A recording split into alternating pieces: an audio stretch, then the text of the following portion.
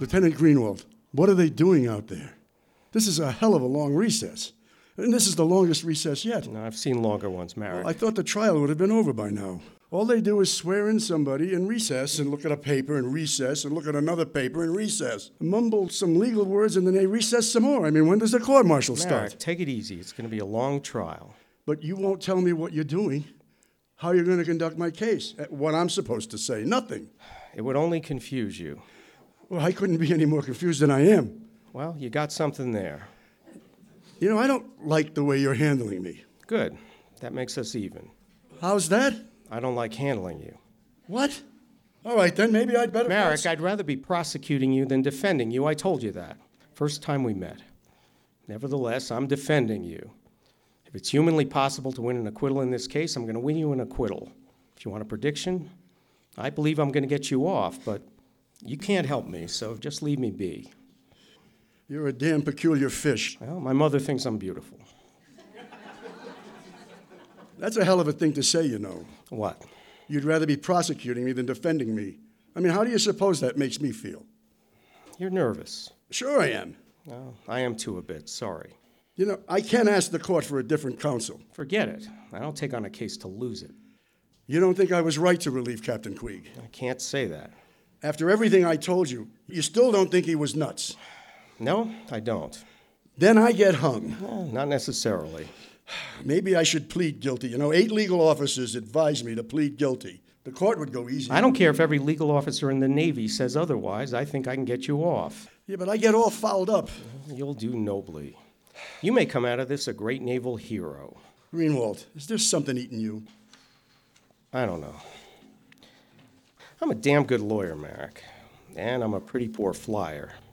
I took quite a shellacking at flight school from snotty ensign instructors 4 or 5 years younger than me. I didn't like it. Baby-faced kids couldn't do such things to Greenwald, the hotshot lawyer. I used to daydream about a court-martial coming up on that base, and some poor Joe would need defending, and I'd step in and take over and twist the Navy's arm, make it holler uncle. Now, here's my dream come true, and you know something? I don't look forward to twisting the Navy's arm, not one bit. Scared of the brass, eh? Worse. What? Respectful. Listen, I put in for transfer to the regulars. I respect the Navy, too. Maryk, they took us in naked, just a lot of pink forked animals with belly buttons.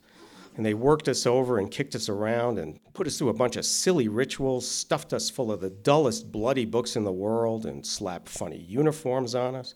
And there we were all of a sudden with big flaming machines in our hands, sinking U-boats and shooting down Zeros.